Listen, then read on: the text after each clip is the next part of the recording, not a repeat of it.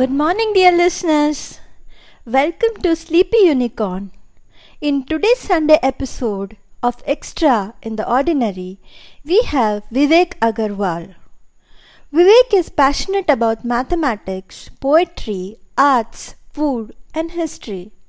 He works as CEO of a global analytics and technology center of excellence of a large company. He loves teaching, interacting with children. So, come, let's talk about mathematics and poetry with him. Good morning and welcome Vivek to our show on Sleepy Unicorn. Yeah, very good morning to you, Vishali, and to all your listeners. So, Vivek, as you know, this show is about the extra and the ordinary, where we listen to the extraordinary personalities and the extra that supports them from the ordinary. From your multidimensional dynamic personality, Vivek, we have chosen to pick your love for mathematics and poetry for today. We would love to listen to your stories. So, tell us where it all began. Like your childhood, your love for mathematics, your first teachers. So, would you like to let our listeners know about the interesting stories behind where all this began? Thank you very much for hosting me on your show and share my life journey with your listeners. Now, if I look back, it's very difficult to single out any one particular point in terms of where it all began. But like any other child, my first teachers were, of course, my parents, especially my father, who used to teach me mathematics since early age. I also used to spend my summer vacations with my grandfather, who used to give me some pocket money for helping in reconciliation of his daily accounts. So from him, I learned the basic bookkeeping, arithmetic operations, calculation of simple and compound interest. And later, I also lived with my grandparents for 2 years because my father was in a transferable job and moved around. That was when I was about 10. And I think that was the time I started doing my first experiments in mathematics, which went beyond the typical school syllabus, while also finding a lot of joy in pursuit of mathematics. Since you mentioned about these stories, I remember once I read a story about Akbar and Birbal, where Birbal, after winning a chess game, asked for rice grains in such a way that one grain should be kept in the first square of the chessboard, two in the second, fourth in third, and so on. Now, Akbar, being the mighty king he was, he dismissed this as a very small ask. But his bookkeeper, Todermal, told that entire country could not produce that much rice in 100 years. Now, I was very curious. I wanted to really find out how much rice was that. And that led to a lot of thinking and experiments over days and weeks. And eventually I figured it out by first calculating it as 2 power 64 minus 1 and then approximating it as 16 million trillion grains, as 2 power 10 is about 10 power 3. And then I actually counted 1,000 grains of rice, which was about 20-25 grams, and then figured out how much was the weight. So these are the kind of things actually, which helped me in the childhood to find new joys and cheer in the pursuit of mathematics. I would like to add one more interesting story on this, Vivek. Just because you mentioned about Akbar and Birbal, there is one interesting story about Plato and Socrates also on this. So there was a particular dialogue between them where Plato was very he wanted to know how knowledge is housed. So he had that curiosity in his mind, and Socrates stopped a slave boy passing by, and he decided in the typical Socrates questioning style, he asked a question to the slave boy. Hey, slave boy, do you know formal mathematics? And the slave boy said, no, I don't know. And then Socrates kept inquiring and asking him questions. In the end, he was able to pull out area of a square from the slave boy. So it was like the knowledge was always there inside that boy, but it was reawakened by a teacher or a kind of an person who can bring that thing out. So I think your grandfather was one of that element in your childhood, right? No, absolutely. Parents and the grandparents, they always played a very influential role, and that goes even beyond mathematics. They Mm-hmm. shape your early value system, they shape your preferences. So you're absolutely right, because everybody needs some catalyst in the life. And more often than not, it is the close family members who are that catalyst. Mm-hmm. Interesting. So, Vivek, I have like my math is not so great, but I always felt that our education system, where we when we are taught mathematics to people like me who do not have that intrinsic or inherited quality of loving math, I think that is an acquired quality for us, whereas it is an organic characteristic for you. So, how do you say we teach mathematics in school? Do you have any ideas on that? See, that's a big ask, and that is something which has been very close to my heart because I love teaching, and I teach my own children.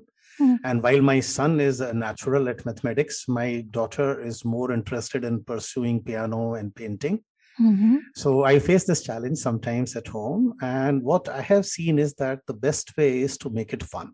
See, Mm-hmm. mathematics is actually fun. We just teach it in a wrong way and make it complicated. Mm-hmm. Now, for example, my son, I wanted to teach him probability. So we play Ludo in the Mm-hmm. evening. So Mm-hmm. I gave him a deal that, if one comes, then he wins. If any other number comes, I win. And in no time, he figured out it's not a fair deal because his chances of winning are much lower. So I said, fine, you will win if every time we get one or two, and I will win on rest of the number. He still figured out that it's not a fair deal. So he Mm-hmm. learned the basic concept of chance and the probability by playing this game of the dice. I also take my kids for grocery shopping. That's where they help in finding out, what kind of vegetables, how much quantity. I give them the bill to figure out if there's any mistake. So Mm-hmm. if we can make mathematics, the part of the daily life and teach through some kind of games and Mm-hmm. hobbies, then it becomes that much more interesting. The other True. thing is, what I have seen that we try and chase the grades and the marks. Mm-hmm. Now, that is a wrong way. And we also then encourage children to memorize complex formulas. And Vishali, I'm telling you now, see, I Mm-hmm. also interview a lot of people in my existing job. Mm-hmm. And I'm talking about the interviews I have done for tier one college graduates. And Mm-hmm. if I ask them sometimes very simple question to add up a geometric progression, many times I get a response, I studied it 7 years back, I have forgotten it now. So I Mm-hmm. feel a little disappointed that, if they had focused on the fundamentals, then probably this need will not arise. Correct. So that is what the teachers need to do. That is what parents need to do. They need to make the kids aware of the basic fundamentals rather than trying to memorize complex formulas. Mm-hmm. Yeah, Correct. like I gave you the example of the chessboard problem. So that Mm-hmm. was a geometric progression. And Mm-hmm. that journey did not stop at just solving that rise problem. Then I took it further. And at that age, actually, I thought I had invented a new thing, but I was disappointed 2 or 3 years later when I found it into the textbook that what I discovered has already been discovered. Yeah, I could imagine it. We are like all astronauts and scientists at some point of time in our childhood. True. Yeah, so Vivek, now coming to when we talk about the education system, today's modern education system, I would like to go back to our ancient Indian teaching style, the Gurukul style, where mathematics was taught to the Gurukul students who stayed with the Guru. And I have read that they also learned math by doing the everyday work as such, like picking up the woods, putting the flowers in the garlands and all. So maybe there is a geometric progression, I mean the geometric patterns in laying the stones for the yajna and all. So all this has got some kind of an scientific connection to over the bigger picture. So could you throw some light on the heritage of Indian mathematics? So that's a very interesting point you made. And there are 2 points here. Number one, the most of the scholars in those days were polymath. Mm-hmm. Their knowledge was not limited to mathematics alone. They were expert in Vedic scriptures, astrology, science, and even literature. Mm-hmm. Almost all these sutras are written as poems so that students could easily learn and memorize. Remember, in those days, there was no printing press. Correct. And there's a limitation on how many books, one could copy. So the knowledge transmission was mostly through oral traditions. The second point is that students lived with the guru. And when you do that, you try and idealize your guru. You try to learn from his life, not only from his lectures. And you also made a good point that a lot of mathematics was invented because there was a need for that. Like, for example, if you're doing a yagna and you need to make a square Vedi and a circular Vedi of similar area. So that's a classic squaring the circle problem, which would lead to calculation of pi as we define it today to the nearest possible value. And a lot of work was done in that. And similarly, if you're writing some kind of Sanskrit verses, then you will need to know that in how many different ways one could compose a typical verse with n number of matras. And again, that would need to some kind of mathematics. So yes, there was a tradition. And now just further building upon that, see, what is happening is this extremely rich heritage of Indian mathematics today lays largely forgotten and not even acknowledged in India. Today, most of the modern mathematics which we see is built on the foundation that was developed by these great mathematicians, but is attributed to Western mathematicians for lack of this awareness. Even today, Vishali, our students know more about Pythagoras, Fibonacci, Pascal, Newton, Leibniz, rather than Bodhayan, Hemachandra, Pingala, Aryabhat, and Madhvacharya. They have not even heard of these names. Now, I'm not saying it to just reminisce about a long lost glory, but my objective is to revive our old heroes, because the heroes we choose today, they have a significant role in the choices we make in the life and the future we build. If our children are made aware of the contribution made by their own ancestors, it will inspire many of them to follow in their footsteps. It gives me a lot of pain when I see that in a country like India, which has such heritage, we do not produce a single field medal winner. And it's not that Indians cannot do. The Indians living away from India, like Manjul Bhargava, they have won the field medal, but not a single Indian living in India has done so. So just as we read the stories of great kings like Ashoka, Chandragupta Maurya, we ought to read the stories of Bhaskara, Aryabhat, Ramanujan, if India has to become a mathematics superpower again. And mathematics is the foundation on which all other science and technological advances are made. So it's interest in the nation that we revive these old heroes again. Very true. I totally agree with you, Vivek. So, Vivek, coming again to the Vedic culture, I understand that the math was also written in Sanskrit poetry. So, I mean, it was a mechanism to learn the formulas, I think, in a way which our mind, body, spirit accepts, and we can internalize the concepts more easily. So how is poetry and mathematics related to each other? No, you're right, actually, since most of the sutras were written as verses. So most of these mathematicians of those days were also good poets. And that, helped not only in imagination, but also in inventing some new kind of mathematics. In fact, one of the best example I can think of was beautifully explained by Professor Manjul Bhargava, about whom I just spoke. He was talking about the famous Pingala Hemachandra series, which we call Fibonacci series due to lack of awareness. The whole series or the sequence was actually invented to help in writing the Sanskrit poems. Yeah. So that is connection. And like I said earlier, mathematics is also more about imagination than merely cold calculations. The greatest mathematicians, including our own Srinivas Ramanujan, who is also my childhood hero, they were gifted with unique imagination and intuition besides a brilliant mind. Even in my current role, Rashali, where I lead a team of mathematicians, data scientists, economists, engineers, I always urge them to be more creative. Conventional mathematical techniques, methods, they can show us accurate pattern and existing data sets. But what if the solution is outside the data sets we are exploring? And that's where the imagination plays a very important role. Yeah. Correct. Correct. So, Vivek, I can see that you have a very creative side also, and I have heard your poems, and I have seen that you are able to express I mean, I always believe that mathematicians are logical and analytical people and do not have any kind of connection with abstract thinking in a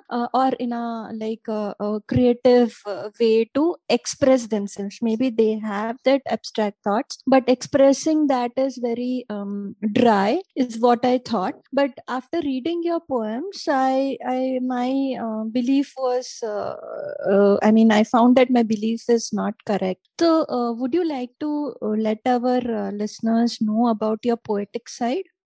Yeah, sure, Shali. See, I think my poetic journey also began around the same time.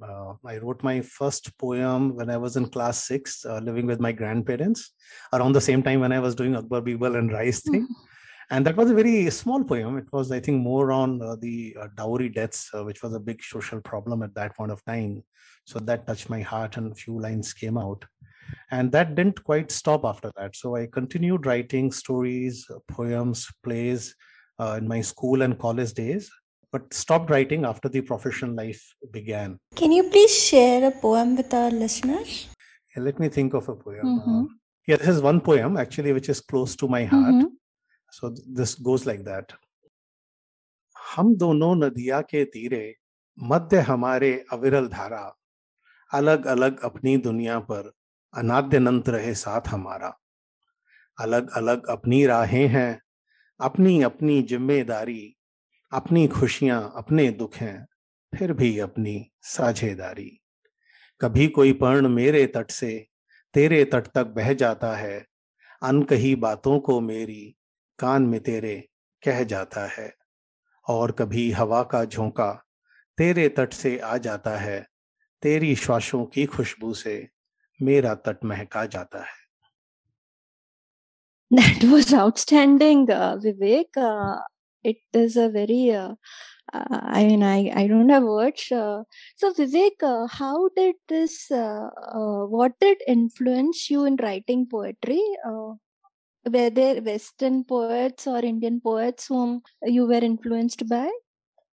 Vishali, I grew up in very small towns and studied in Hindi medium school. So definitely it was not the English poets. I read very few of them, but I had been fortunate to read a lot of work of Indian poets. And my poems are actually mostly influenced by, what we call as Chayavad era, when we have the giants like Jashankar Prasad, Nirala Pant, Mahadevi Verma ji.